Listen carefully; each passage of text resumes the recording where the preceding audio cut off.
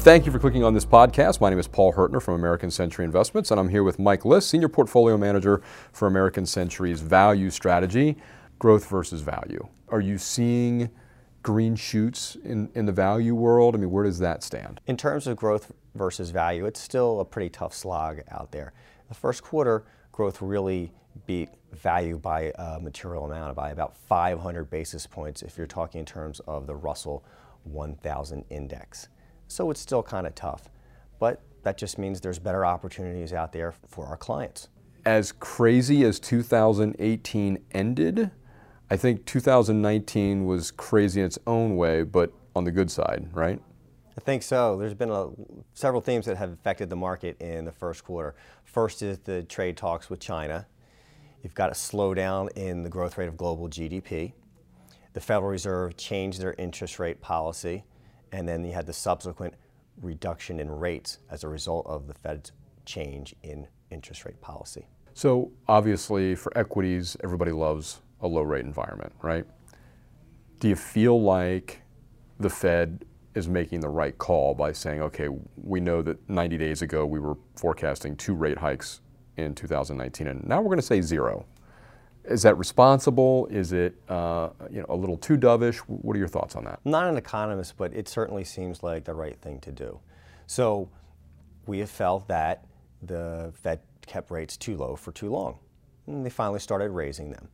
And they've raised them enough where it hasn't choked off economic activity, but it's made it go a little bit slower.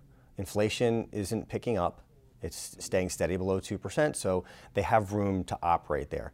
But you saw a slowdown in autos, and you saw a slowdown in housing because interest rates had backed up.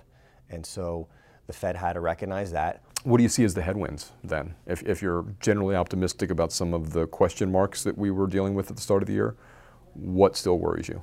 So in the first half of the year, you see headwinds of foreign exchange and China. In the first half of 2018, foreign exchange, the U.S. dollar really strengthened, and so foreign currencies really weakened. It's going to take us to get to the back half of the year to get that. And once we get there, it's going to help corporate earnings that are based internationally, outside the U.S.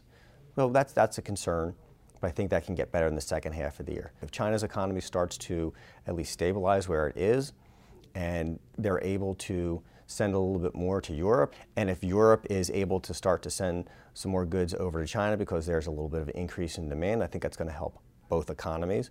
And I think that's going to come back here as well. You have to remember that corporate America gets roughly 30% of its revenues from overseas.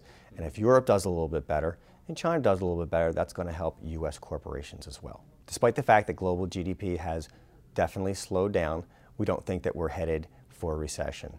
And with the market trading around fair value, we think that there are some good risk rewards in certain sectors that should lead the market as the year goes along. Mike Liss, Senior Portfolio Manager for American Century's Value Strategy. Always a pleasure, sir. Thanks, Paul. It's great to be here.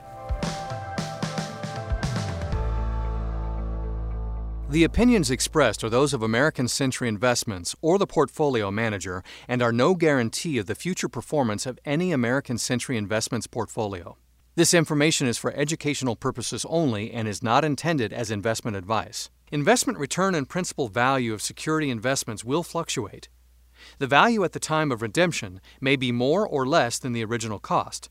Past performance is no guarantee of future results.